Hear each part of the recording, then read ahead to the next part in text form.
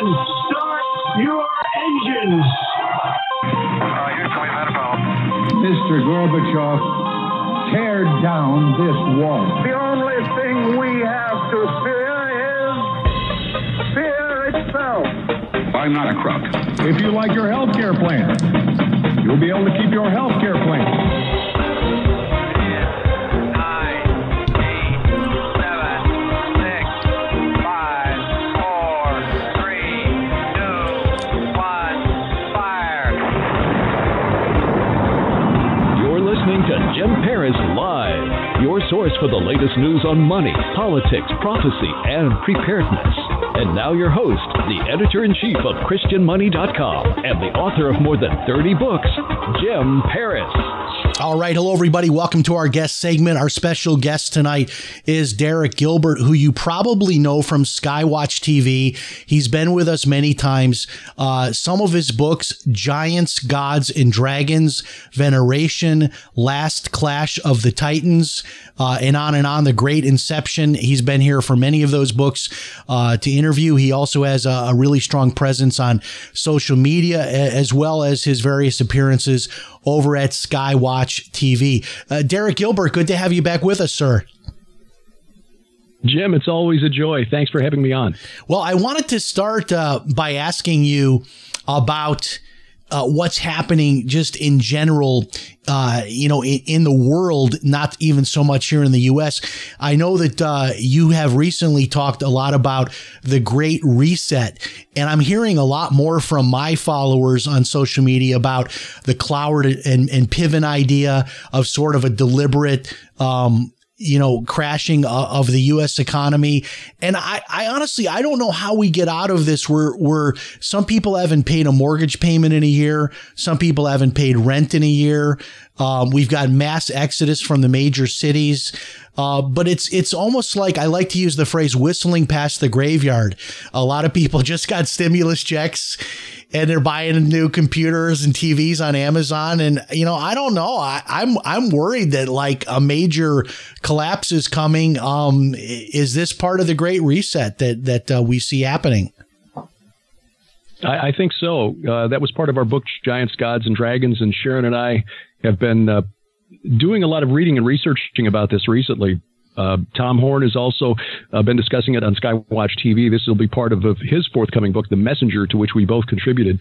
And whether it's deliberate or not on the part of the human actors here, as Christians, we need to remember that it's not them that we wrestle against, as Paul wrote to the church at Ephesus. It's the principalities and powers and cosmic rulers over this present darkness who are really pushing the human actors, whether they're knowing collaborators or just useful idiots, into this, in this direction. But as we wrote in Giants, Gods, and Dragons, we've kind of been manipulated and maneuvered into an unsustainable economic situation anyway. We've been pushed into debt slavery. I'm sure this is something that you talk about quite often. We look at credit card debt, the student loan bubble that is really ballooned here in the last few years, where young people are convinced that the low monthly payment and the low interest rate, because they're pushing the loans out decades, is a really good deal, because you've got to have a college education, you got to have that college degree, and so borrow as much money as you need. And so the average college student is coming out now with $35,000 in debt. You can't discharge it in bankruptcy, except in very rare circumstances. Auto loans are being pushed out now. It used to be a 5-year loan was standard, then 6 and 7, and now you're seeing some 10-year loans.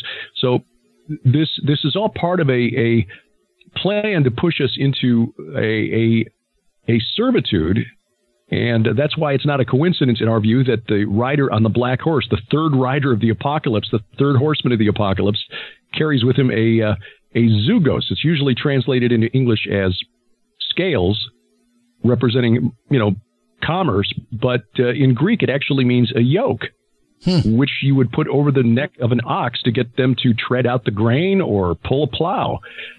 That's really what's being described, we think, in Revelation 6 with that third rider, debt servitude.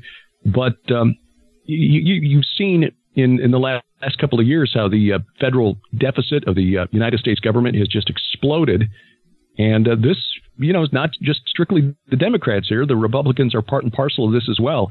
It is not sustainable. Yeah, we're looking at with a new stimulus added. I think it's like we're really right at like 30 trillion. And then if you look at like what the real debt is, which some people, when I talk about this, I get emails telling me, no, go look at the debt clock. No, look, if you look at what economists say is the real debt, and you've got to do a little research to find this number because it's not commonly out there or reported. But if you include all of the so-called unfunded future obligations that the government has, right, I've seen that number as high as $200 trillion from very reputable economists. And that, of course, is sort of back in the good old days where we were running, fairly modest deficits. I mean, I remember like it was yesterday when people were very upset about a $10 trillion national debt. The top number, and now we're at 30 on that sort of very visible number.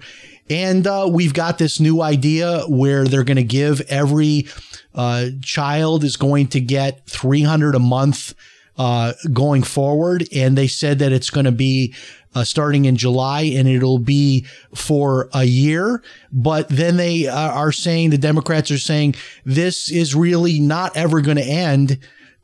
So we've got everything from people being paid more money to stay home instead of going to work to now sort of the introduction of officially of this universal basic income that will be going to many families. So if you have 5 children, that's $1,500 a month. And Derek, that people are going to start living on that and counting on that money.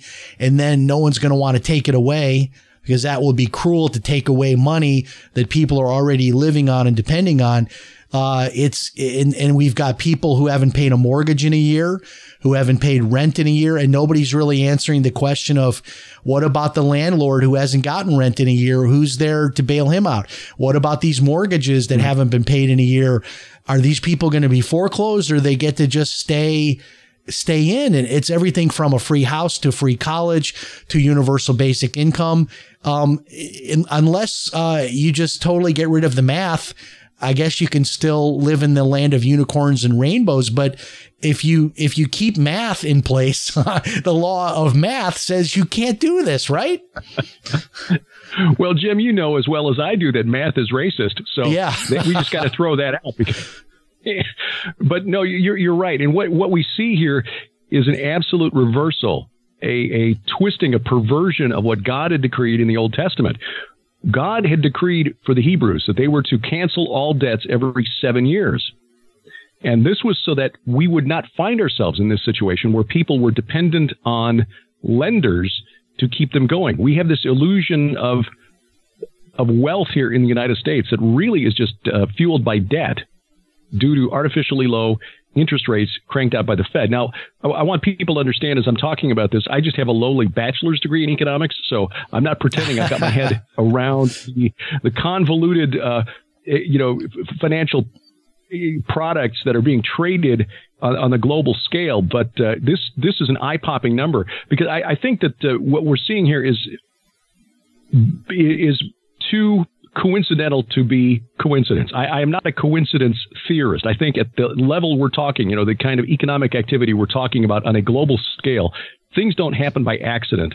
There are forces behind the scenes that are pushing things to happen in this way. We're going to see a collapse on a much bigger scale than what we saw in 2008 and 2009 at some point, sooner probably rather than later. When you're looking at the global market for financial derivatives, which are these really complicated financial products based on packaged and remarketed mortgage loans, or in one really morbid example, the German bank, Deutsche Bank, sold like $750 million worth of shares and funds that were based on American life insurance policies. And German investors got really upset because they weren't paying off because we Americans weren't dying quickly enough. But those are the kind of things that are being traded around the world. And the most recent estimate I found for this market is $558 trillion. Wow. The global market for financial derivatives is $558 trillion, where the entire world's gross domestic product The entire world's gross domestic product is 86 trillion. So 7 times the world's gross domestic product is this kind of Wall Street casino where these financial derivatives are being traded back and forth. And we saw what happened when the mortgage bubble crashed back in 2008, 2009. I think this is going to happen, and I think it's intended to be deliberate. And I think it's a deliberate perversion of the idea that of the concept that God gave to Moses. Look, every 7 years, all debts are canceled. Yeah, you had to give up and your you get land to a to point, you get it back. You get to a point where it almost becomes like funny money. And when you look at how vulnerable a lot of these funds are, it's almost like, legalized gambling. When you see this group of guys on Reddit, they set up a discussion page on Reddit. They pick this GameStop stock to all buy, and somebody is short that stock. And I'm reading that this group of people that got together online, that they almost brought down some of the largest firms on Wall Street because it's all a giant house of cards. They said that the one largest short seller was actually financed by 2 or 3 of the other largest brokerage firms who were also connected to several of the other banks. And the way this was looking like, if this short sale strategy went through, where these GameStop people did win, and then they're still at it, and they almost did push these companies out of business. They were talking about losses of hundreds of billions of dollars that would ripple all the way through Wall Street. And this is just a bunch of, I guess, people that play video games and got bored and decided to start buying stocks, and they were almost able to take down Wall Street. And doing it with their stimulus checks, which is really ironic. Yeah, right. Yeah, unbelievable. But what ultimately will happen here, and this is where I think that we see the nature of the spirit behind all of this, is that whereas God intended the Shemitah, this 7-year cycle of debt cancellation, and then the 50-year Jubilee to prevent the people of Israel, his people, from becoming debt slaves to moneylenders, what will happen when we see this great reset that's being promoted by the World Economic Forum is that all of us will ultimately become permanently serfs on the plantation, and forgive the use of that word, but serfs working on the manor, maybe a better word, of our of the new nobility. This is all about enshrining the 0.1% at the top of that pyramid and pushing the rest of us down to the lowest common denominator. Because according to the World Economic Forum's website, by the year 2030, they predict that we will own nothing and we'll be happy. We'll love it. Everything that we use, we will rent. Well, doesn't that imply ownership by somebody? Yeah, well, I've often said, in these areas, like I have relatives that live near Chicago that are paying $12,000, $13,000 a year in real estate taxes on a home that they might own outright. And I call that renting, because if you've got to pay $1,000 a month, or the guys with guns come and throw you out on the street of your own house, to me, you don't own it. You're just renting, and something's going to have to happen. I think you're right on here. I think that what'll happen is maybe similar to what happened with the European Union and some of these countries that were in trouble, for example, like Greece and Spain, even to some extent, where they said, look, we're basically going to take control here. We'll bail you out, but we're going to put in all these rules and take control. And whether it's a new one world currency, which we know will happen from Bible prophecy, even getting into, the mark of the beast and all that, which I wanted to ask you about tonight. I thought it was chilling that I read yesterday that Israel, that they've been having problems there with COVID, like everybody's been having, but they were looking at some kind of a vaccination certificate or passport to be able to move around the country. Well, then I saw something yesterday that said that they're going to actually bracelet everyone so that they know where you're at, with a GPS system that will use AI to track every person living in Israel, to know where you're at, to know if you're violating curfew rules or not. This technology is already there for the mark of the beast and to absolutely control us, isn't it? It is. And of course, this is a subject that's come up ever since we started hearing about vaccines and the push to convince all of us that we need to take one of these vaccines.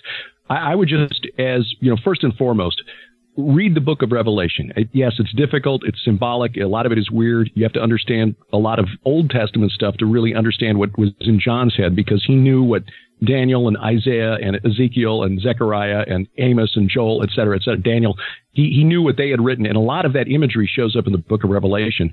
But there's a lot of bad stuff that happens before you get to the mark of the beast, which is in Revelation 13, like the wormwood, falling into the earth, and the flaming mountain that falls to earth, and earthquakes that have just unbelievable, where the kings and leaders of the earth are hiding in caves saying, save us from the wrath of the Lamb. And there's a lot of really traumatic stuff before we get there that we're not going to miss. So whatever we think of what's going on right now with vaccine passports and so forth, this is not the mark of the beast. It's going to look like this when we get there, but this is not that just yet. But it does show that the controls necessary are there. And I think that this whole idea of, and by the way, I get weird emails from people saying Great Reset conspiracy theory. I held the book up on my show 3 or 4 weeks ago. There's a book, folks. Go to Amazon.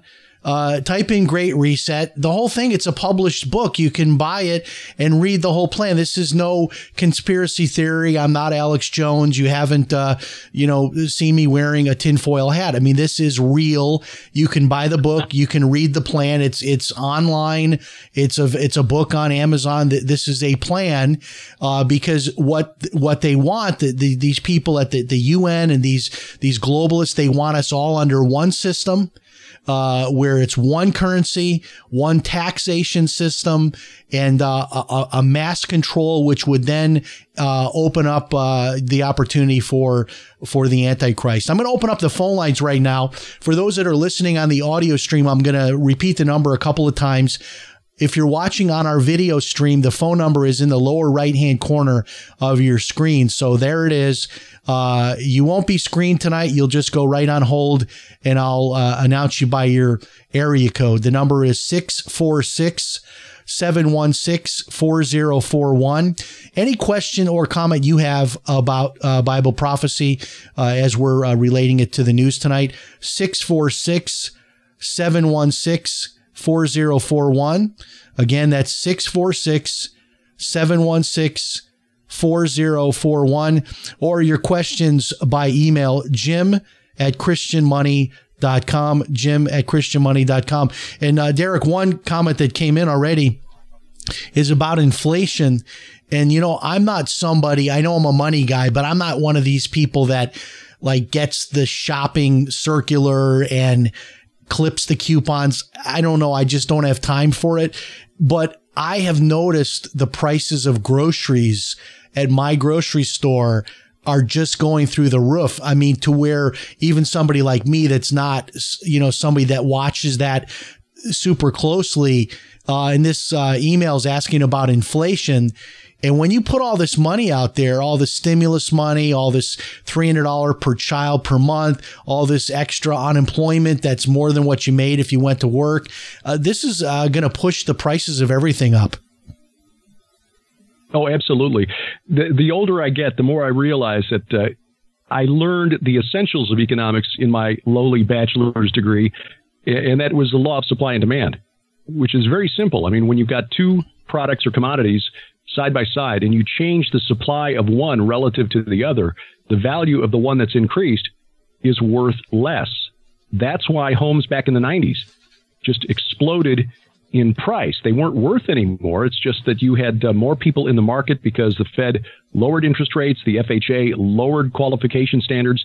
I bought a house in the St. Louis area in 93 for about $86,500, and we refinanced it for more than twice that by 2006. And it's not like we discovered oil in the backyard. It's just that the supply of money, dollars, chasing the available number of homes out there had increased, and so the value of each individual piece of paper was much less. So it took more of them to buy a house. The same thing is happening with college diplomas right now. But the inflation rate has got to go up because the money supply has increased tremendously with the stimulus that went out last year and what they're proposing to put out there again this year with this $1.9 trillion, which they're just creating out of thin air. Yeah, and there's so much going on too at the Fed that we really don't know about because the Fed's books are largely secret.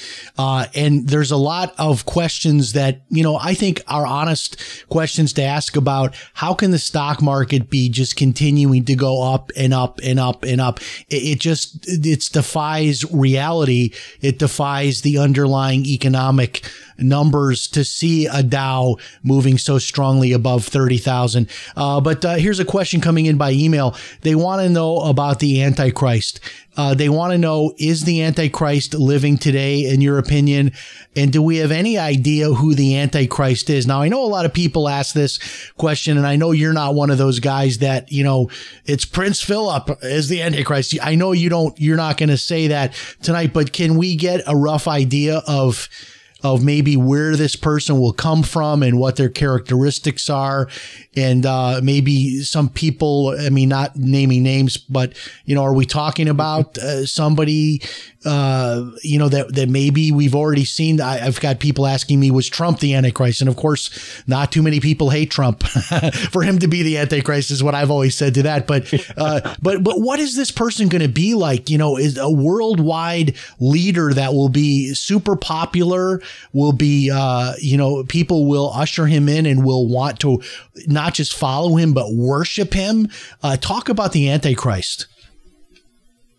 Well, I've got kind of a different view on this than the views that are most popular. There are a couple out there that, in fact, a couple of friends of mine debated this issue a couple of years ago. One taking the position that the Antichrist will come from the Roman Catholic Church.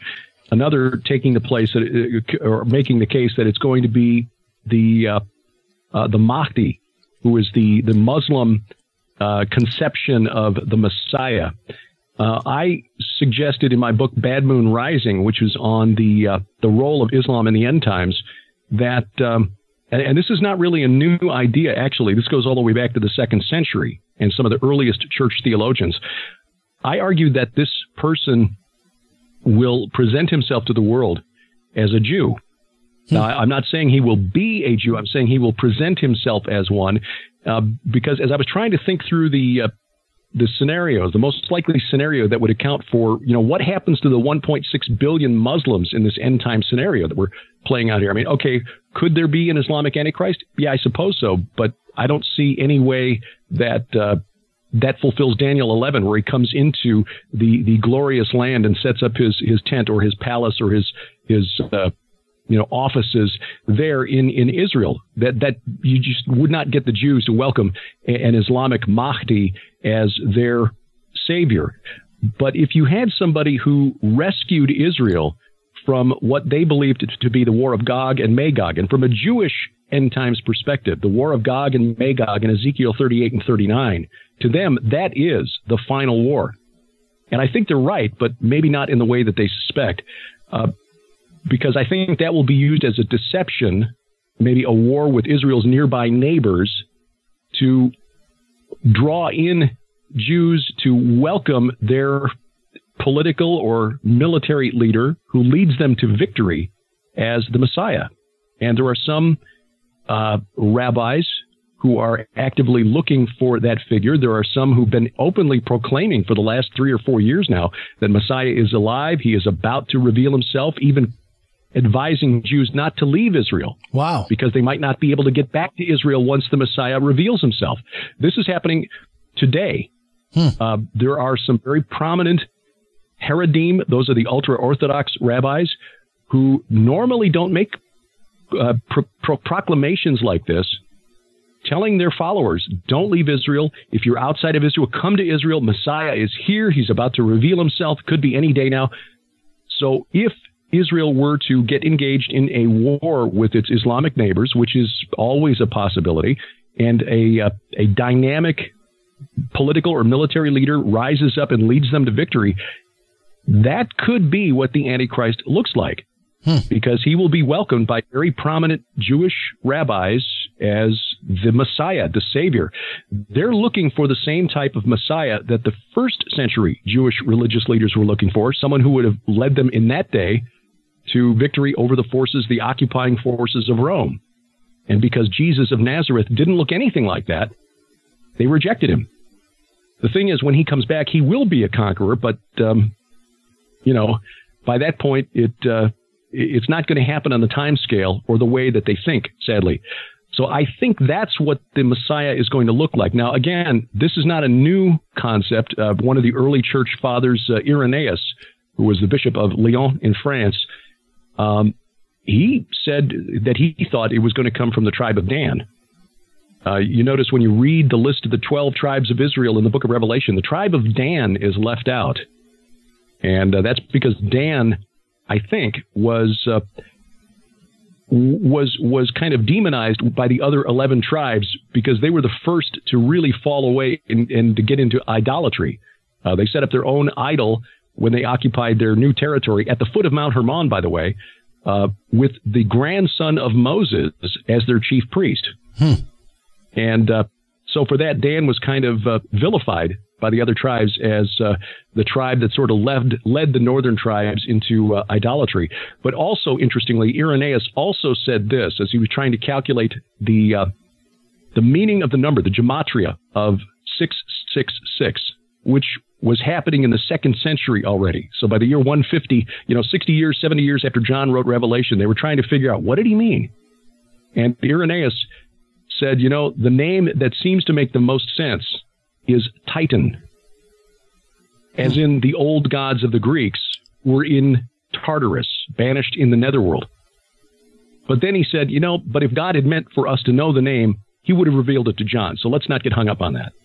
And that's one of your books. You get into that issue of the Titans.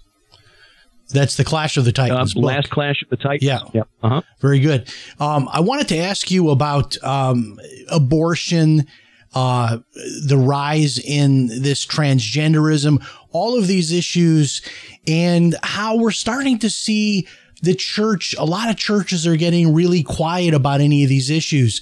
They don't want to bring these things up. I posted on my social media an incredible presentation by a Catholic priest this week, where he absolutely went after Biden as a Catholic for his pro-abortion stance. This priest went so far as to tell his congregants, if you are here in my church and you are pro-abortion, I don't want you in my church. I was just blown away by the truth that this guy was speaking.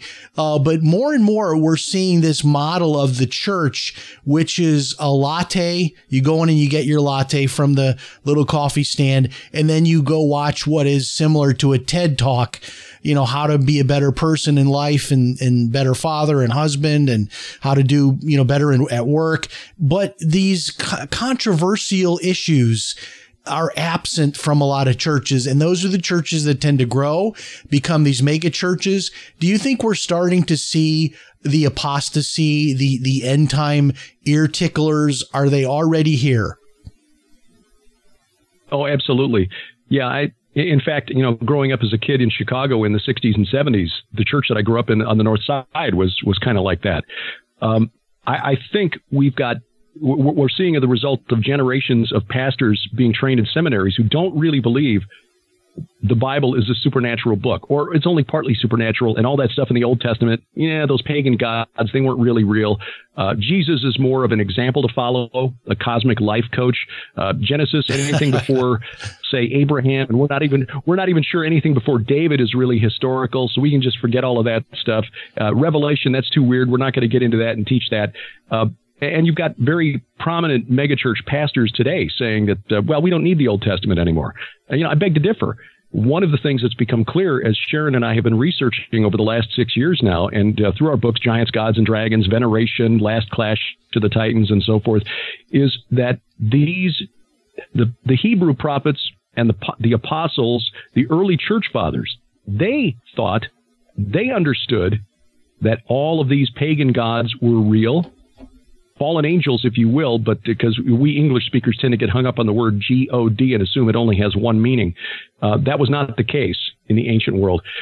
But because we have pulled all of that out of the Bible, we have desupernaturalized the Bible, this conflict that we're in becomes far less important. It's far less real. It's a struggle against our own inner demons, to use a term, and that's just symbolic because we know that there aren't really demons. We quit believing in demons when we discovered psychology. So I think this is what's going on. And you make a really good point on a couple of the ways this is playing out in our society, where you get churches and pastors and priests who are afraid to speak out. This Catholic priest this past week is a great example, but sadly of far too few who are willing to stand up and speak truth. This is what these old gods, small g gods, want from us humans, is obedience and sacrifice. And we've been conditioned to believe that children are nothing but a burden, and that now we've come up with this clinical way of disposing of them if they're not wanted. We've got bioethicists who are even making a case now that we can eliminate children up to the age of 2 because they're not really self-aware. So it's not really like killing a person. It's not really like ending a human life. They're not really human because they have to be self-aware in order to qualify for that stance. Well, all right, let's go back and look at the ancient Phoenicians and their Amorite ancestors and the practice of child sacrifice. I mean, some of the Egyptian temples have inscriptions on the walls depicting battles against the Canaanite neighbors who, in the heat of battle, desperately trying to defend their city against the Egyptians, were sacrificing children on the walls of their cities. Wow. This is like the story of King Misha of Moab, when he basically was driven back to his city by the Judean king Jehoshaphat and King Joash, the son of Ahab. Their army surrounded Misha's city, and he sacrificed his child on the city wall. We've got documentation from the Egyptians that this really happened.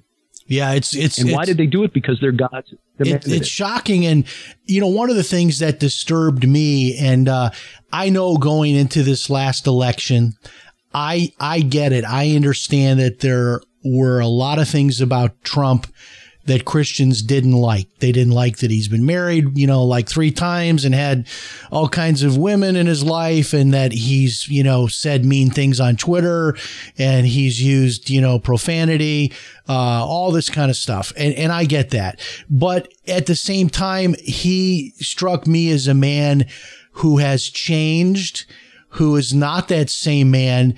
But when you look at your choice at the election of Trump, who kept his word of the pro-life judges and these conservative policies that we as Christians wanted, and he promised he would deliver on, and he did deliver on.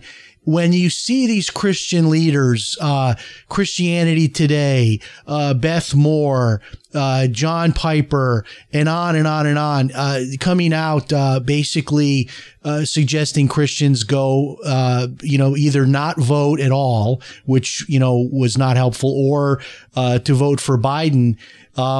It's interesting to see Christians being sucked in by this left-wing movement. And I thought, Derek, after that these incredible pro-abortion policies were released a few weeks ago, including billions of dollars to go overseas for abortion funding, or was it hundreds of millions?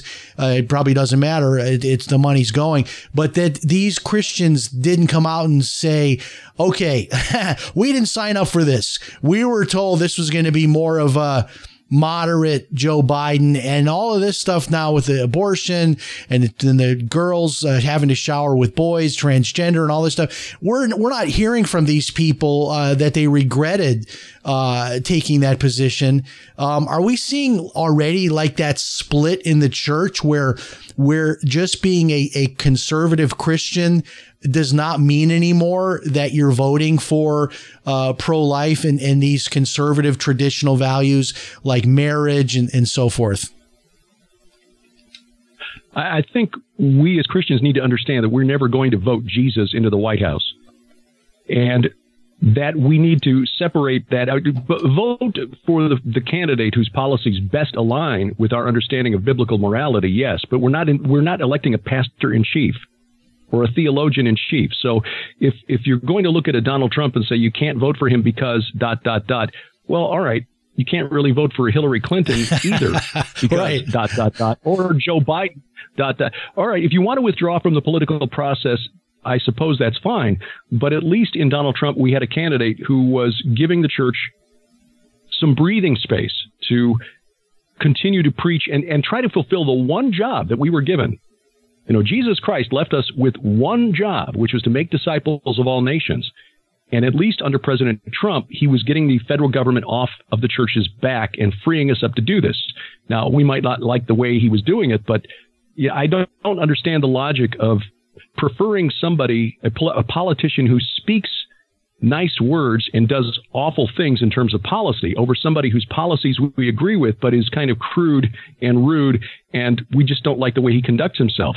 Yeah, it's a crazy world. We've got Jeremy from Chicago on the line. Jeremy, say hello to fellow Chicagoan like myself, Derek Gilbert. Nice to talk to you, Derek.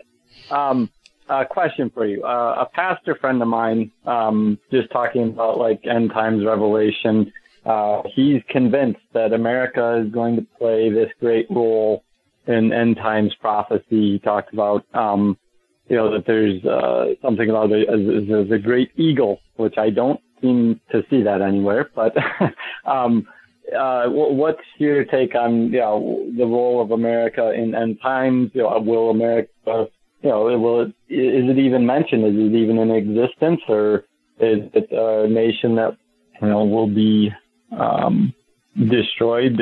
Civil war, something along those lines. The debt. That we won't even be a nation in end-time prophecy? That's a really good question. And to be honest with you, Jeremy, I don't have a firm answer on that because I can see arguments on multiple sides of that particular argument.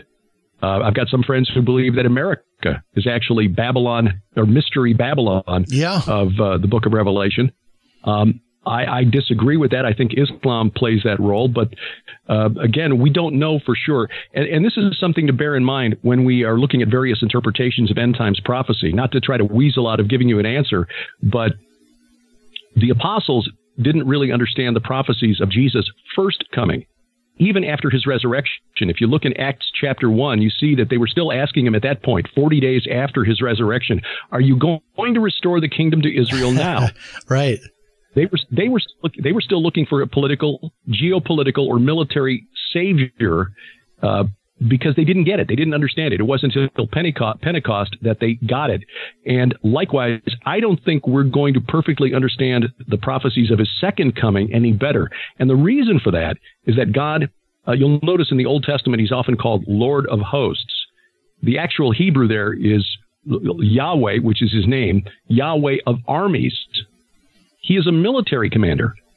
And the enemy that we face, these, well, to borrow the title of our book, giants, gods, and dragons, these principalities and powers that the Apostle Paul wrote about, they are real. And God is not going to reveal his tactics specifically, or even his strategy, until they are facing him across the battlefield at Armageddon. And then for them, it'll be too late. So we aren't going to understand it perfectly. I've got theories on some of these things.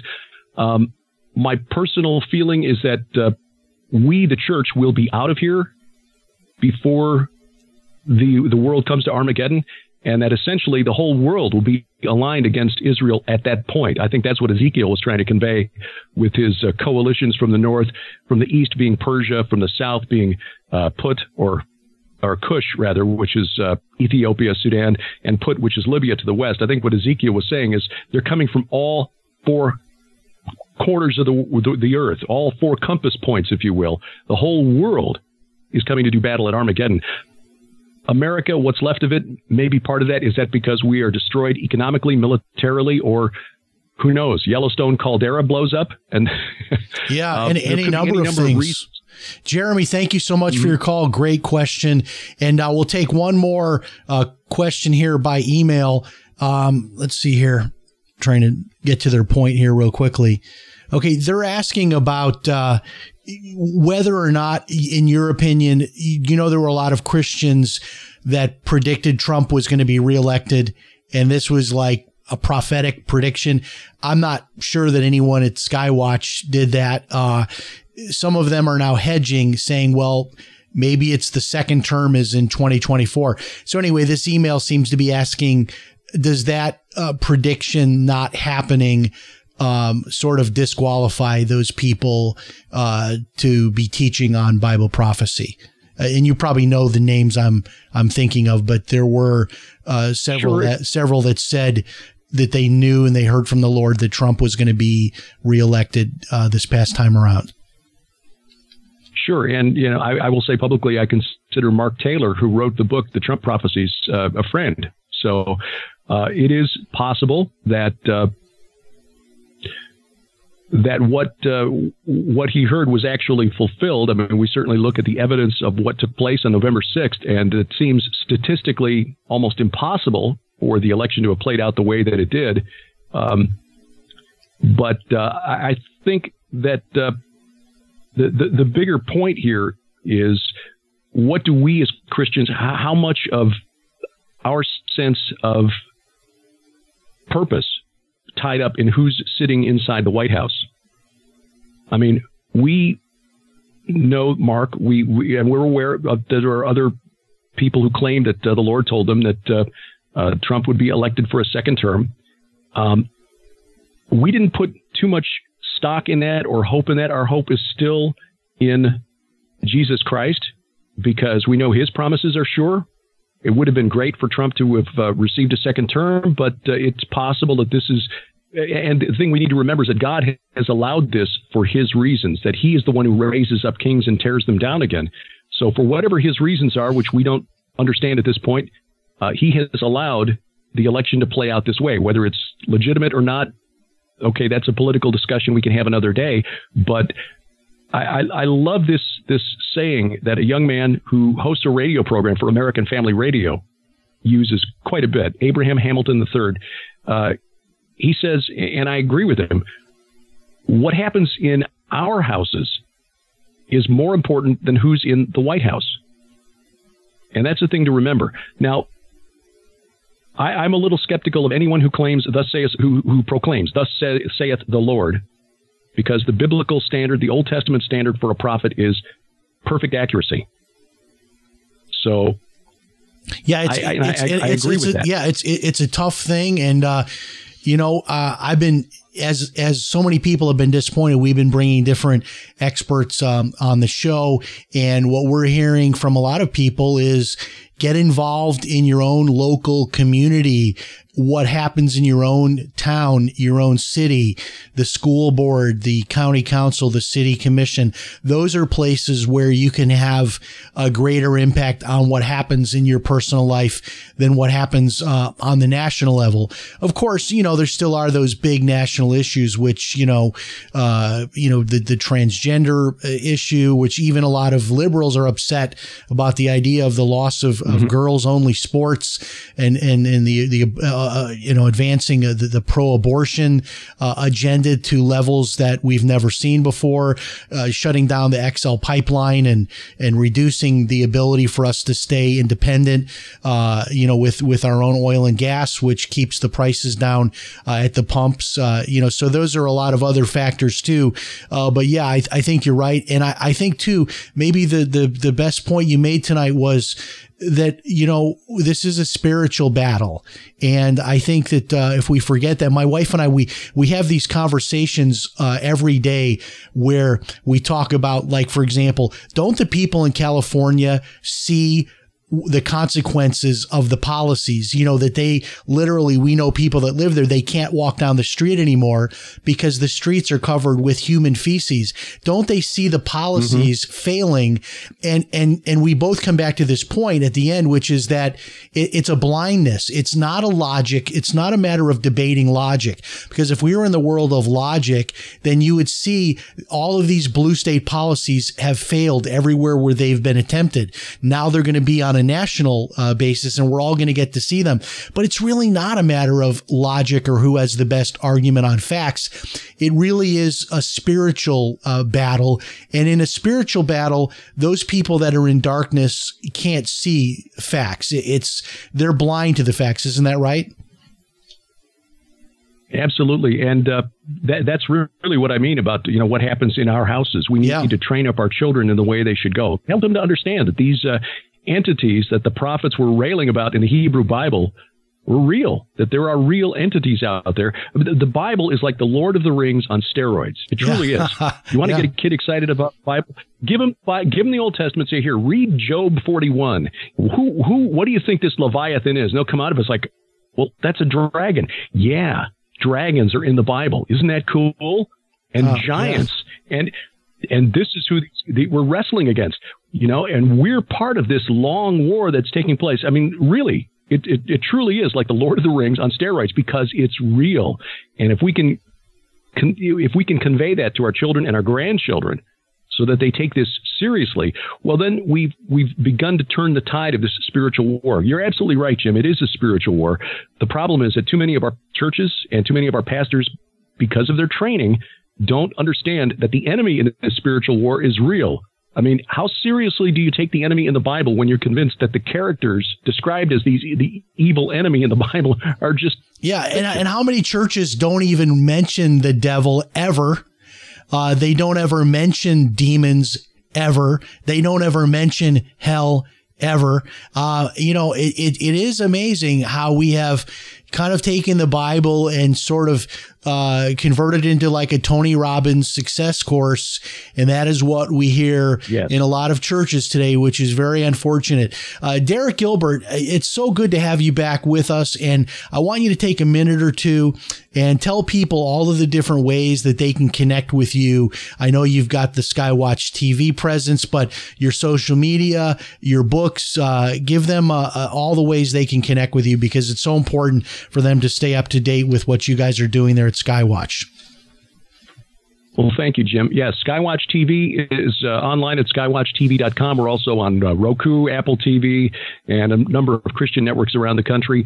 I have stepped back from doing the weekly program, but I still produce a daily news analysis program called 5 in 10. Sharon and I together produce a weekly program called Unraveling Revelation, and that's online at unravelingrevelation.tv. And we're in pre-production for a new program that we hope will be an antidote for, ancient aliens and things like that, called The Bible's Greatest Mysteries. And that will be forthcoming this year from Skywatch TV. But and then at home on weekends, we produce a weekly Bible study where we go through the Bible verse by verse in chronological order, the order in which the stories occurred in the Bible. And that's at gilberthouse.org. And that's sort of our web hub. You can find pretty much everything we do at gilberthouse.org. And to get your books, I know they're on Amazon, but what I want to encourage people to do is get them from Skywatch, because that helps you more financially. But there's also all these great packages where you can get multiple books together. How do people get to the Skywatch store? It's at skywatchtvstore.com. That's all one word, skywatchtvstore.com. And Tom Horn, God bless him, because he's the publisher, it's essentially like buying direct from the publisher when you do that. And so he can offer better deals than Amazon can offer. Our running joke at the at Skywatch TV is that the next deal, at some point, Tom is going to run out of ways to package and offer these great deals. He's going to start giving away, like mobile homes and stuff at RVs. Yeah, like Mike Lindell, the great pitch man. Use promo code Mike and get 66% off the sleeping on your side body pillow or whatever he's pitching at any given time. Derek Gilbert, thanks so much for being with us, sir. And we encourage people to check out Skywatch and all the things you're doing. And we hope you'll come back again soon and visit with us again. Anytime, Jim. God bless you. God bless you, sir. Wow. I love that guy. He's a fellow Chicagoan. So you got to love that. Those of you that are from Chicago. And he doesn't pull any punches. There are so many people today that are afraid to speak the truth. When is the last time your pastor mentioned hell? When is the last time your pastor mentioned Lucifer, or demons, or demonic possession, or talked about the abortion issue, or talked about what's happening with transgenderism and how that's affecting the culture, and on and on and on. It's a scary thing. And I get it. I know that pastors have these big debts on their buildings that they've built, and they've got a lot of, plans for growth and multiple locations and all these things they're doing and TV broadcasts. I get all that, but you can't sacrifice the gospel. And this is what is a preview really of the end times. And these big giant churches are really, I think, one of the most dangerous things going on today, because these generally, and not all of them, you got John MacArthur, who's, right down the line. I mean, he'll tell you how it is every Sunday, and he's still got a massive following, which I believe the truth is, if you did preach the full gospel and you did really not back down on these issues, you would have a huge following, notwithstanding that. I don't think that you have to dilute the gospel to have a big church and have a big following. But many believe that is the solution. And that's how you get on the secular shows and how you get best-selling books in the bookstores. And you preach every your lesson is every day is Friday, and that's the gospel, and that's not the gospel. But in any case, great interview with Derek Gilbert. Next week, L.A. Marzulli is here. A lot happening in the news. Follow me on Facebook. All of my social media links are at christianmoney.com. Thanks so much for joining us. And remember, if it's Sunday night, it's Jim Paris Live. We'll talk to you next time. So long, everybody.